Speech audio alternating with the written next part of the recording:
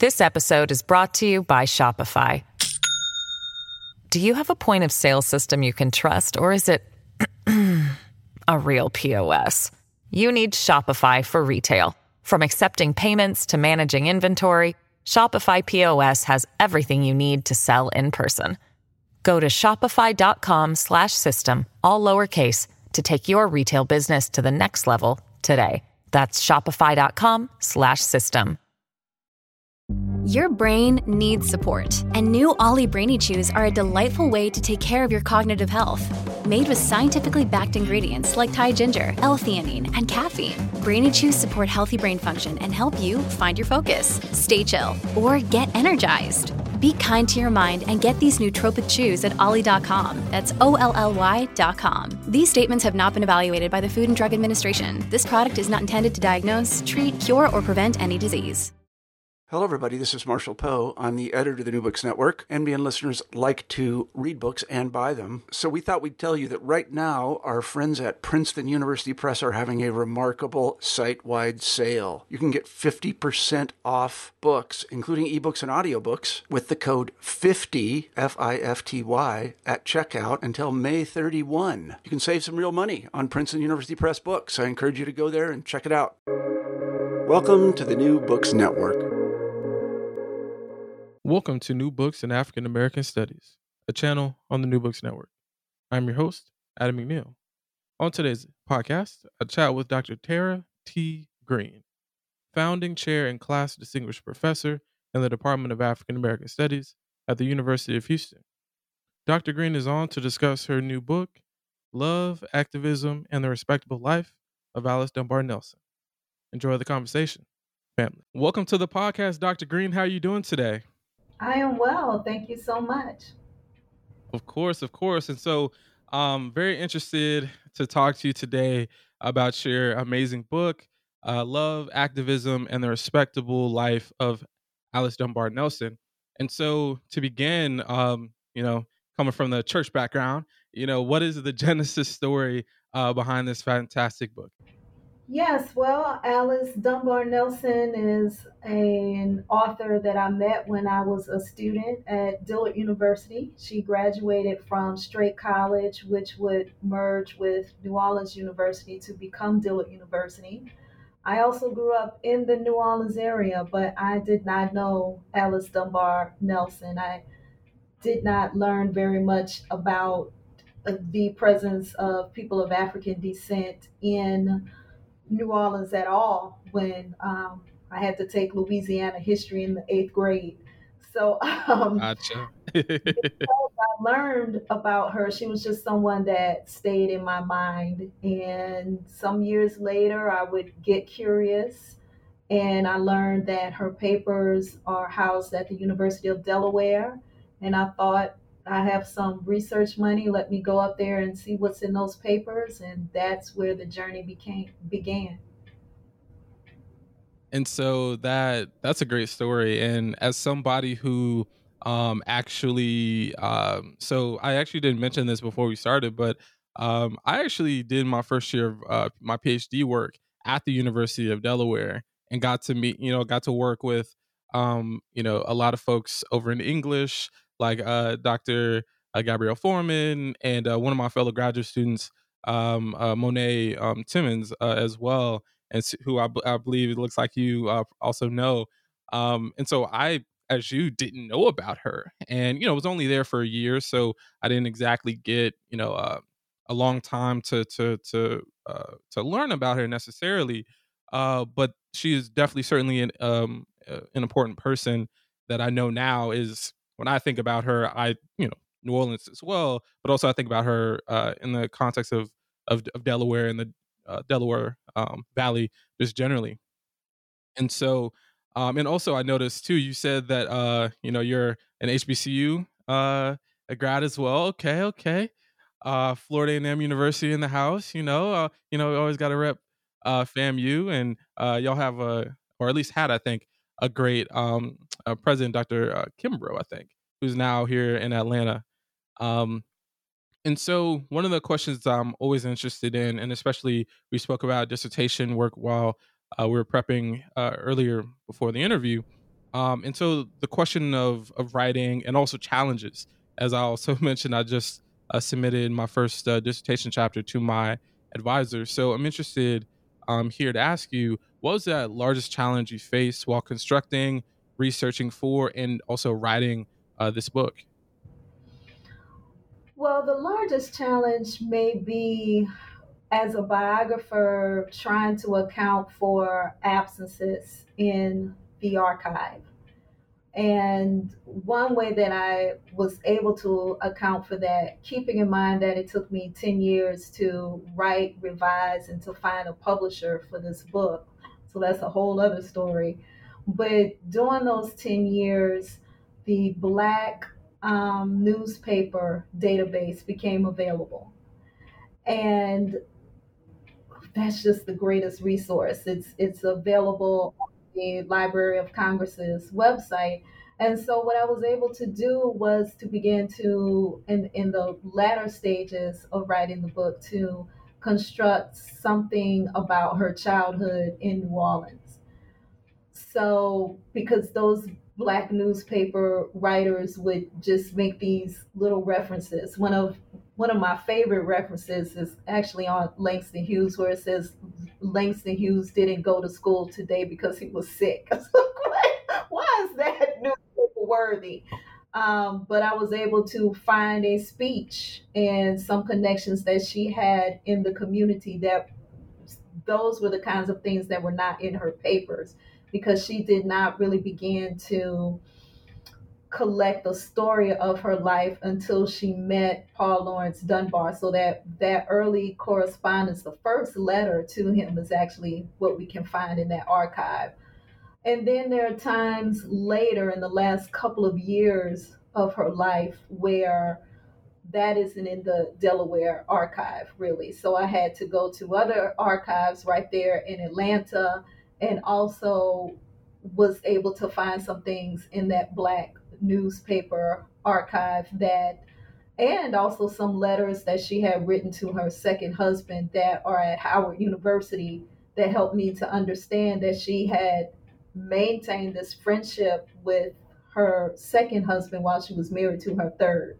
That was important to know, and some other things about her health that I would not have known otherwise. So there are still some periods that I don't know much about because we just don't have the written record, but I was able to, I think, do a pretty good job of piecing her life together.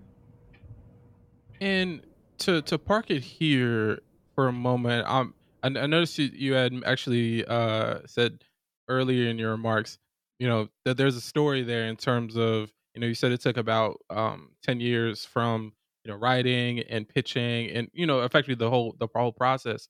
So if you have the time, here, I'd love to hear more about that as well. In part because thinking about being a biographer and trying to compile, I think it's not only the writing and the compiling that you have to do as a biographer, but also being able to pitch that as well. So, I'd also be interested to learn more about that process for you, especially because as your amazing African American Studies page shows, you're also the award winning author and editor of 6 books. So, I'm also interested as well, in connection to your other work. Yeah, well, this one is a very different genre, writing a biography that also includes work about her analysis of her literature. And so I'm trained as an autobiography studies scholar, as well as a fiction scholar also. Writing a biography is a different genre. And I was inspired to continue the work because as I wrote about her, there were two things that we had in common. One is that she was getting older. So I'm able to see that as it's taking place. And secondly, she's this woman who teaches English, but she writes in all of these different genres. And much of her work is not published. during her lifetime, and it's still not published. People still ask me about having access to her work. So I began to understand some of what she would write about in her diary, those frustrations of not being able to get work published, which became my inspiration for continuing to send the work out. So it wasn't that people were not interested in her story, it would go to reviewers who would say sometimes some very terrible and disheartening things. At one point, someone told me that it should not be published and that I should just carve it up and publish it as some essays. And Whoa. I think that there were comments that were made about not understanding or wanting to understand her sexual identity, because she is a woman who's married to men 3 times, but she also does have relationships with women as well. It's not my job to judge that, it's my job to tell the story. And so there are certain biases that can occur in the peer review process that I feel like I had to deal with. So it finally got in the hands of people who wanted to hear the story, who I think were familiar with Alice Dunbar Nelson in such a way that they just wanted to know the story, but also appreciate it and to give some advice on some feedback on how to move the project forward. And it took 10 years for me to get to that point. And by that point, I was writing out of resistance to an academy and to readers who seem to be resistant to a Black woman's story. Let me put it that way, to that particular Black Mm. woman's story, because she's not a Mary Church Terrell. She's not an Ida B. Wells. And those stories are important, but she lived a very different life. So I'll talk more about that on the question of respectability. But she just lived a very different life, which is why I found her to be intriguing and inspiring as well. Yeah, and oh my gosh, the point about, a particular Black woman's story that publishers and reviewers, are not keen to follow is just, goes to kudos for you for, yeah, I guess sticking it out to continue on. And in a way, I read your intro and acknowledgments, especially as, you voicing some of that, I guess frustration about it as well, and also the triumph of it as well, and for this particular important figure. And so it also, I think, connects to the next question about, she's not a Ida B. Wells, or the series of other more prominent club women, Black women activist writers. Because you can pick a different label for her depending on the decade. For she can fit them all well. But she's not as notable as those folks, or even obviously her one of her husbands as well, her first husband. And so for me, I'm also thinking about misconception. So for you as the biographer, and someone who's written about her, what are the biggest misconceptions people have about Alice Dunbar Nelson in your eyes? Well, I think the biggest misconception is that she's an Harlem Renaissance figure. She was writing long before the Harlem Renaissance because she was born in 1875. So her first collection comes out in 1895, and she is a pioneer in the Black club women's movement. And I think that she is not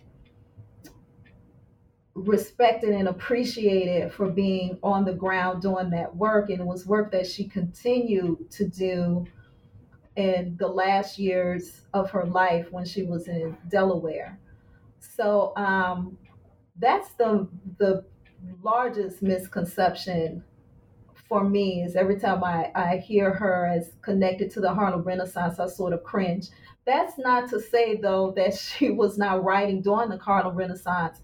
she was older, and the work that she's doing, there's a whole chapter that I have about her journalism work. That's the work that she's able to get published, and that is the work that genre is what she uses to be able to push forward really the Harlem Renaissance and Black artists during that time.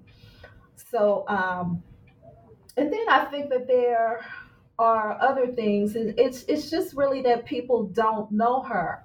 So, before this book, people would see and think of her as being the wife of Paul Laurence Dunbar. Not that she did not recognize that it was important to keep that name Dunbar long after his death, but as I always tell people, rather than to see the woman through the man, I want people to see, if necessary, the man through the woman.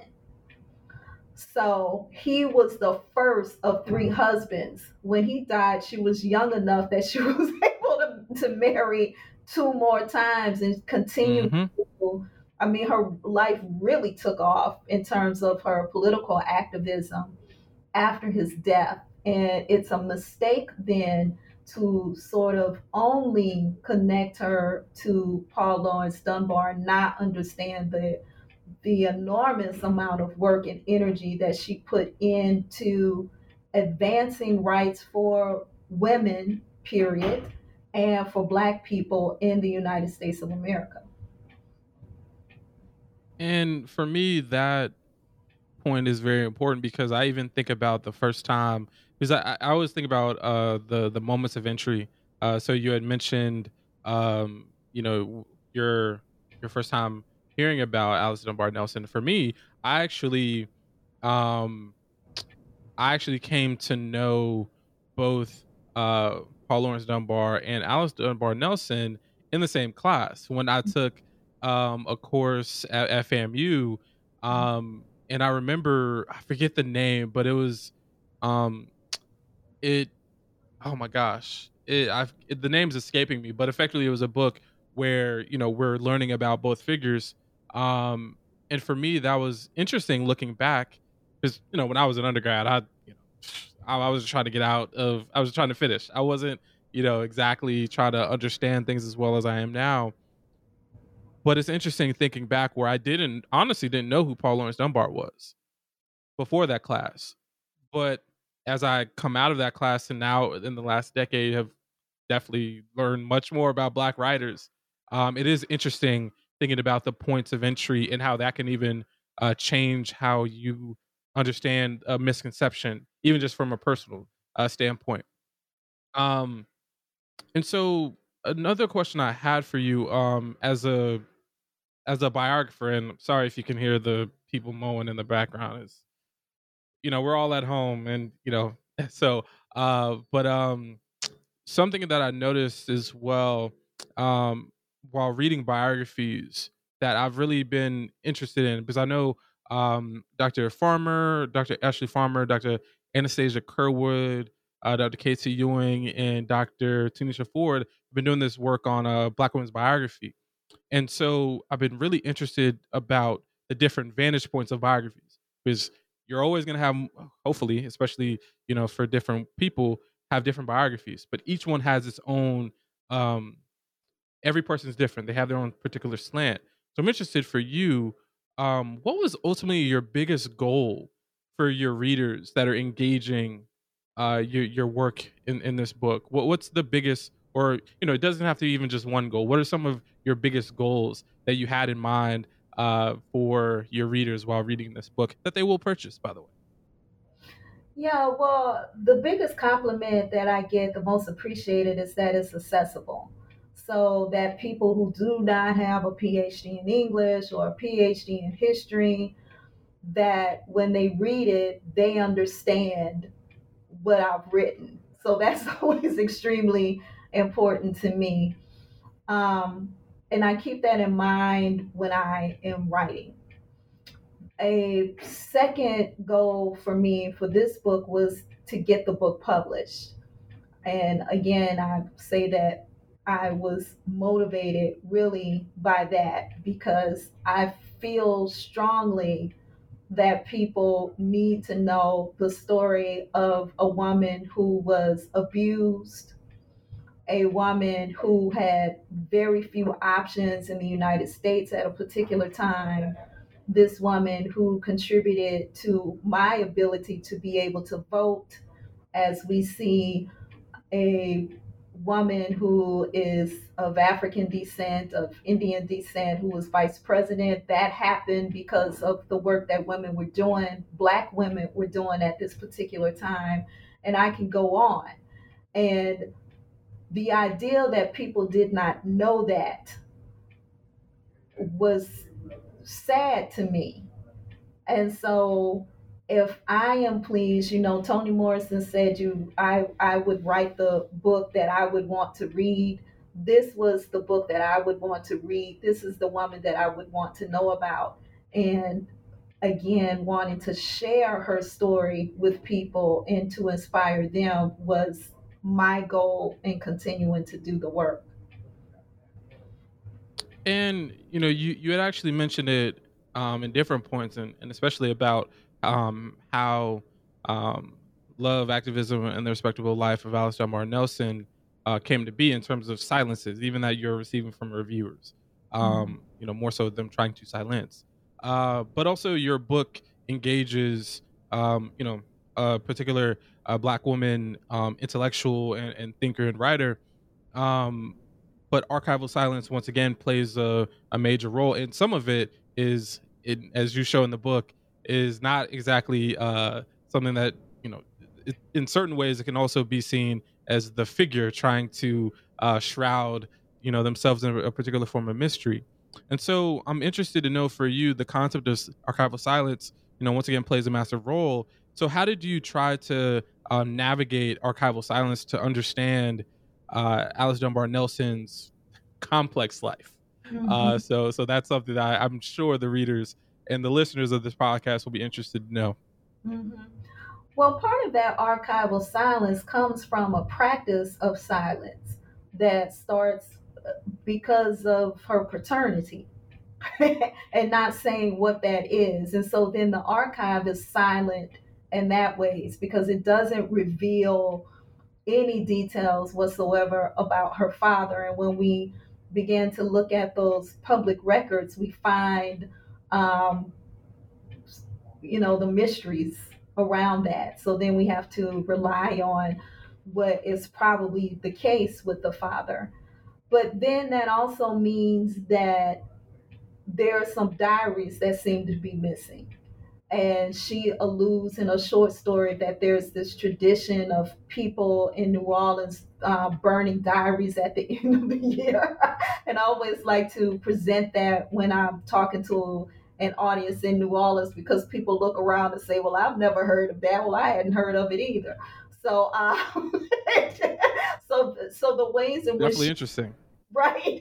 The ways in which she creates these stories around the silences that she has probably forced into these archives, which is that she probably burned those diaries or some letters also, because we find that there are times in which there are some letters that aren't there for any number of reasons, because she sent them to a person and the person may have read them and thrown them away, or any number of things. But certainly those diaries, those missing diaries, I refuse to believe that she was not writing during certain periods. I think that she just simply destroyed them for any number of reasons. The woman was a pack rat. And so she kept all of these materials, including letters and poems that reveal that she did have desire for women. So why is it then that there are some bits and pieces that seem to be missing from her life in those archives? And so those are the kinds of silences. They force us to ask questions about why, as much as we might ask, well, I wonder what was in them. And even there's one area where she writes a diary in this way in which she turns the pages around, um, and writes in this sort of weird way. Um, I think that there's some coding that's happening there. So the silences also become coded, because why would she do that? Did she not have access to paper? She doesn't do this anyplace else. So, as a researcher, that becomes some of the fun work of trying to figure out if the answer isn't 1 + 1 = 2. It becomes a formula that's much more complicated, and that I can sort of dig into and think about, and reimagine what that may have meant for this Black woman at this particular time in her life. And what the coolest part about that, your answer, whenever you get someone, chuckling about the experience of researching, I always find it fascinating and fun. But also, it goes into the granular, material nature of someone's life, that as a biographer, I'm sure you have to get into, right, at some point. Mhm. Yeah, absolutely. And that's the fun part. And so I can give you an example. I went into this having read online that she is this Black queer woman. And I don't know that until I actually see the evidence myself. And I can remember, so when we go to an archive and we ask for these materials, they can bring these boxes out just whenever they bring the boxes out. So it's not like it's chronological, that the first box that you may get to is the first 10 years of a person's life, and then it's the next 10 years and that kind of thing. And so my very first visit to the University of Delaware, I read the letters that were written to her by Edwina Cruz. And that was when I knew that for sure, I read it myself with my own eyes, that these women were lovers. And so then that begins to help me to understand who she was as a woman. And then later on, I have students, Black queer students, who are saying to me that an early poem looks like it was written about a woman, but in fact, I'm reading it and she's very clear that it's between a man and a woman. But they're seeing something that I'm not seeing, and I have to change the way that I'm thinking about it. And so all of this is happening over this 10 years, but it begins with me reading those letters. And she's young enough that I know that I have to keep this in mind, at least as I'm reading some of her other work. And then all these other things start to fall out, There's a poem from this woman that I talk about.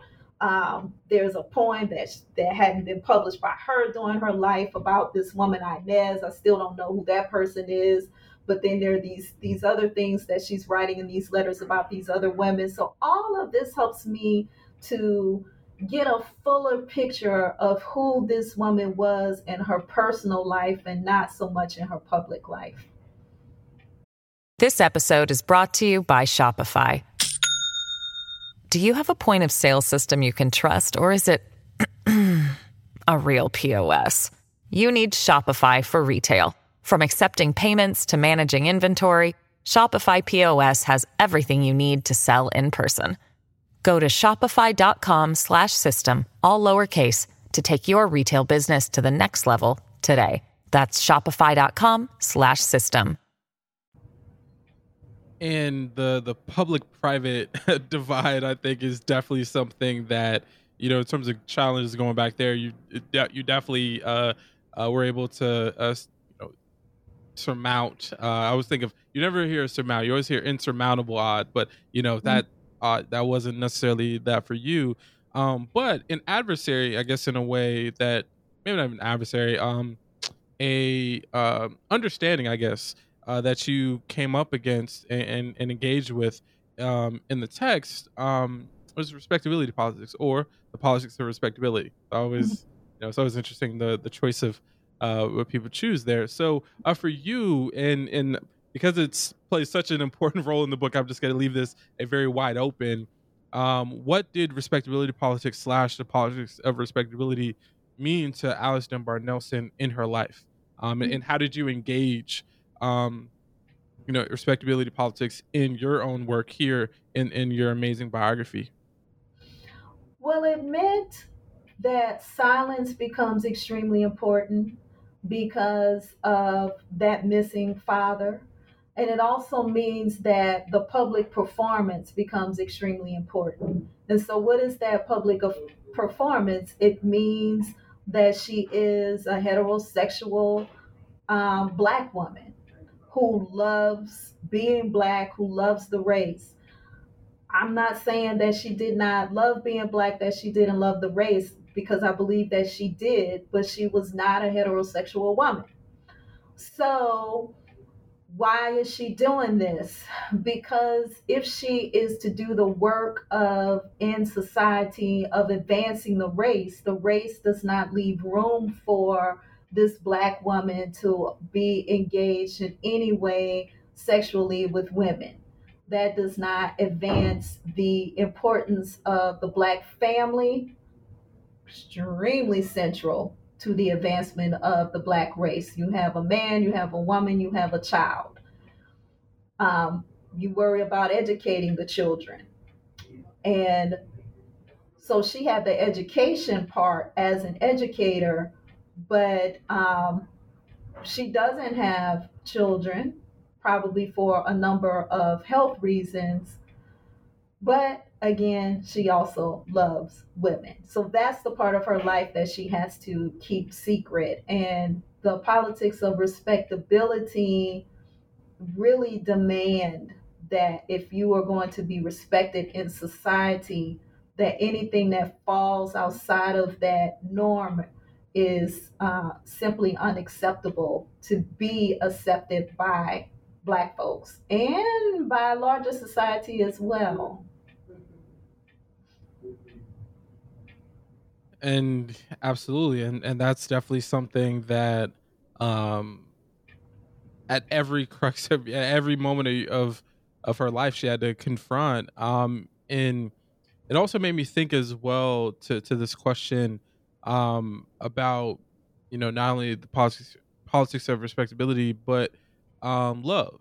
Because ultimately I think love and respectability within the life of Alice Dunbar Nelson are very much intertwined, because she's, as you just showed, she loved women and at and conceivably loved men, at least to the point of marrying them. And so I'm interested to know, because love is a major theme, I would say, as a reader of your book. So what does the role of love play in your biography as well? Mm-hmm. Well, as far as I'm concerned, my guidance was that I was writing a love story. And love isn't just romantic love. She loved Black people to the point where she was always doing something to advance Black folks. Now, we can debate, and I think that that debate would be there just like we would Du Bois or Booker T. Washington, if we agree with the tactics or how they viewed other Black people because of class differences and so on and so forth. We do that now when we think about our leaders in society. But I can tell you she loved Black people. The woman did not have very much money at all. She would patch her clothes together, but she would patch those clothes together to go out there and to give a speech. And that speech could have been about suffrage rights for women. It may have been about a case, because by the time she dies in 1935, she is also working around Black people having access to education, Black people always dealing with violence against Black people. In fact, she was fighting for the anti-lynching bill, which of course we've only gotten within the last couple of years passed in this country, but it would have made a major difference during the time in which it was very common Big for time. Black folks to find themselves hanging from trees. And so she understood that and she fought for it. So it wasn't just the love story of Paul Laurence Dunbar, which was something that has been written and that people have some inkling of, but it was also the long and complicated love story of being Black and of wanting to see Black people have access and respect in the United States of America at a particular time. She never gave up on that. She just didn't give up on it. And she loved children too. She loved teaching. Looking at the work that she was doing in her preparation, she went to Columbia, Cornell, and the University of Pennsylvania. She was a lifelong learner. And she did that so that she could return to that school in Delaware, Howard School, which is still there, and to educate those children and to just to do the work in the community that would have an impact, she thought, across the nation. Gotta love Black educators. I just gotta love them. And I think like that was the part that learning about figures and specifically those with an education background and seeing themselves as lifelong not only educators but educating themselves as well. And this also is a way for me to transition to our final round of questions, where what does Alice Dunbar Nelson mean to you? Because you obviously wrote the biography, but personally, taking the gaze off of her and to focus on you for a moment, what does Alice Dunbar Nelson mean to you? So much. I mean, basically, I lived with a woman for 10 years. Her papers took over places where I lived. And so, what did I learn from that woman? I learned from a woman that to never give up, really. I think that being married to a man who was abusive before she married and during their marriage, what that could have done to her in terms of even wanting to have relationships with other men. She was able to work through that without any sort of resources that we have now. She doesn't use the word rape, but she was raped. So she works through that and she allows herself to love others, men and women. I find that inspiring, um, because a lot of Black women still have to deal with those kinds of challenges. I was inspired by the fact that if it didn't work out in terms of her getting a prize or something for her poetry or even getting something published, that she didn't stop writing. She continued to write. That was really important to me to finish her biography. And I really respect a woman who will continue to go to school that she wanted to know. And so when we did not have this such thing as Black studies or libraries where somebody could go in and find a book written by a Black person, she was friends with Arturo Schonberg, and she was friends with W.E.B. Du Bois, and I have read letters in which she wrote to them and put together anthologies that were about Black writing very early in the 20th century. And so she was also a woman that had this wonderful social life. So it wasn't just the lovers. She loved playing cards. She loved getting dressed up to go to events. She loved, even though she didn't know how to drive, she tried to learn. And that's, I just find some of the most hilarious part of her biography, because she bought a car and didn't know how to drive it and had no business Wow. driving it at times where she tried to do that. She couldn't afford to keep the car. But so she would get on a train and make her way up and down the East Coast to be available at events. And she was also a woman who was just downright funny. And reading her diaries and some of the references that she makes, some people say, well, she was a messy woman, but she was just also funny and private in ways in which we don't necessarily see that in her public writing. So I was able to capture and to learn about the wholeness of a woman and to see her in that way rather than just being one of these figures who was a writer or an activist. She really was a woman who tried to have a life of balance, who loved drama, by the way. I think that she really just sort of loved the drama of life as well. So returning to you here for a moment, did you learn anything about yourself while writing this book as well? Yourself as a thinker, writer, person, even? Well, I found a spirit of perseverance that I had never been challenged in that way before. I've been lucky in the sense that if I wasn't able to get the attention of one press, then revising it and sending it out to the second press, I would get it accepted. It would go through peer review, and I would be fine. So, hence the other 5 books that I've published. But this Right, right. forced me to rethink writing. And I still don't know if I got it right, but at some point you just have to say, this is what I'm going to get out to the public.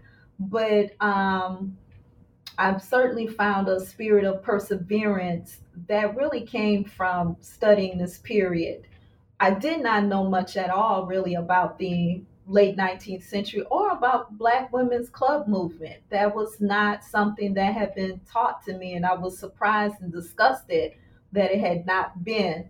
So I had to learn quite a bit about a period that I wasn't very familiar with, and also got an opportunity to learn about New Orleans history, that and what Black women did and the legacy of that I knew something about, but I didn't, we don't always know the origins of some things.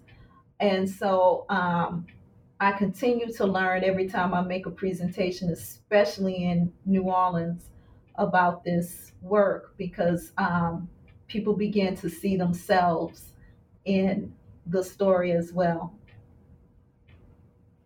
And so as we wrap up, I want to also ask you to take a moment to tell our listeners as well about, you're not only the author of this book, but you're also a professor, you're a writer. And so what excites you most about the work that you do as a writer and a professor now at the Mhm. University of Houston? Yeah. Well, because I get to tell stories and listen to stories. Part of that comes out of being an only child and having to sit quietly and pretend like I'm not there as the adults speak. But Hmm. so I think that some of those listening skills were honed because my ears would always perk up more so when some sort of story was being told. And I see myself then as a storyteller from the South. I'm certainly a Southern girl. And I think that I find it an honor to be able to write the stories of Black folks, but I've also been getting more so into oral histories over the past few years. Some of that work is archived in the Black Lives Matter archive at the University of North Carolina, Greensboro's website, library website. And that was where I was really able to get into the community. And so, it's more than just these figures that we grow up with, but who are the everyday people who are doing work to affect change in their local communities. And that's where Alice Dunbar Nelson starts off, is trying to affect change in her local community. And so that is not work that's historical, that is also work that is contemporary. And I enjoy doing the work of collecting those stories, hearing those stories, and then connecting with people because they want to share um, something of who they are and what they've experienced. And I feel like I always learn from listening to those folks. So that's the work that gets me out of bed in the mornings. Amen, amen. And so our final question is going to be a fun one. So, staying on the topic of writing, um, 'cause I'm always interested, especially having spent the majority of these last 3 years at home and having to reimagine working space. I'm interested to know, for you, if you had all the money in the world and you needed to build your brand new writing, reading, and thinking space, where would it be? What would it look like? What would it smell like? Maybe what art would you get? And maybe as well, what is playing in the background? Paint the picture for the people. Yeah, well, the most productive space and time that I had obviously was during COVID. And I lived at that time in a neighborhood in North Carolina where it was just quiet. I prayed to be able to move into a neighborhood where um, there were just a lot of elders around, because I knew that if I did that, then I would probably find the quiet that I needed to just rest. Mm-hmm. And I was able to find this house, a small little cottage. Somebody called it a writing cottage when she learned that I had purchased it. But I chose to have an office where I could just open up the curtains, and the person who lived there before me, who was a retired individual who actually moved into a retirement community, there were all of these flowers, these pink and white azaleas. There was these very tall oak trees that used to scare me when the hurricanes and things would come, but they were still there. And just so many different kinds of flowers, roses as well, right in the view of the window. And that was a space where I could just see the beauty of nature, keeping in mind also that Alice Dunbar Nelson would write about nature, actually. And in the afternoons, I would walk through the neighborhood, and sometimes there would be deer out, even dancing. One day I saw deer dancing, and I've never seen anything like that. Whoa, you got to write about that one day. Right. Like, I've seen this in cartoons. I had never actually seen it, but they were dancing around in my neighbor's yard, two houses down. And rabbits would pop by and this kind of thing. And so that was because of the beauty of it, and because the noise that I would hear would be somebody mowing the lawn. I could play some music. I love black violin. They do something to my brain that makes me just want to create. Um, and so that's what it was. It wasn't a very large room. It was filled with papers and books and that kind of thing. But I could just focus on the writing. And sometimes I would stop and just look out that window. And it was just a beautiful, serene space of quiet. And I miss it terribly because Houston is just very different in terms of flowers, and the trees are still green. I don't understand that, but because it's November, I don't understand why the leaves don't change. But in any case, that was the most creative space I was blessed to have for about a 3-year period. It's just beautiful. Awesome. Well, Dr. Green, it has been a pleasure having you on New Books in African American Studies. I'm so happy we could, come together for this conversation. And listeners, please make sure you get this amazing, amazing new book. published by Bloomsbury. And that book is called Love, Activism, and the Respectable Life of Alice Dunbar Nelson, written by none other than Dr. Tara T. Green, chair and class distinguished professor, gotta make sure, and chair of African American Studies at the University of Houston. Thank you so much, and we definitely look forward to when the time comes that you have 7 authored books and edited books.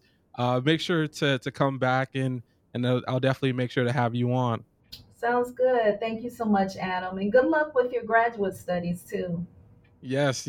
Oh my gosh, a year and a half. Jesus Mhm. Christ, thank you. And I'll be done. So, very much looking forward to it. So, listeners, please rate us and review us wherever you get your podcast. And that's New Books in African American Studies, a podcast on the New Books Network. And until next time, y'all, it's Adam McNeil, your host, over and out.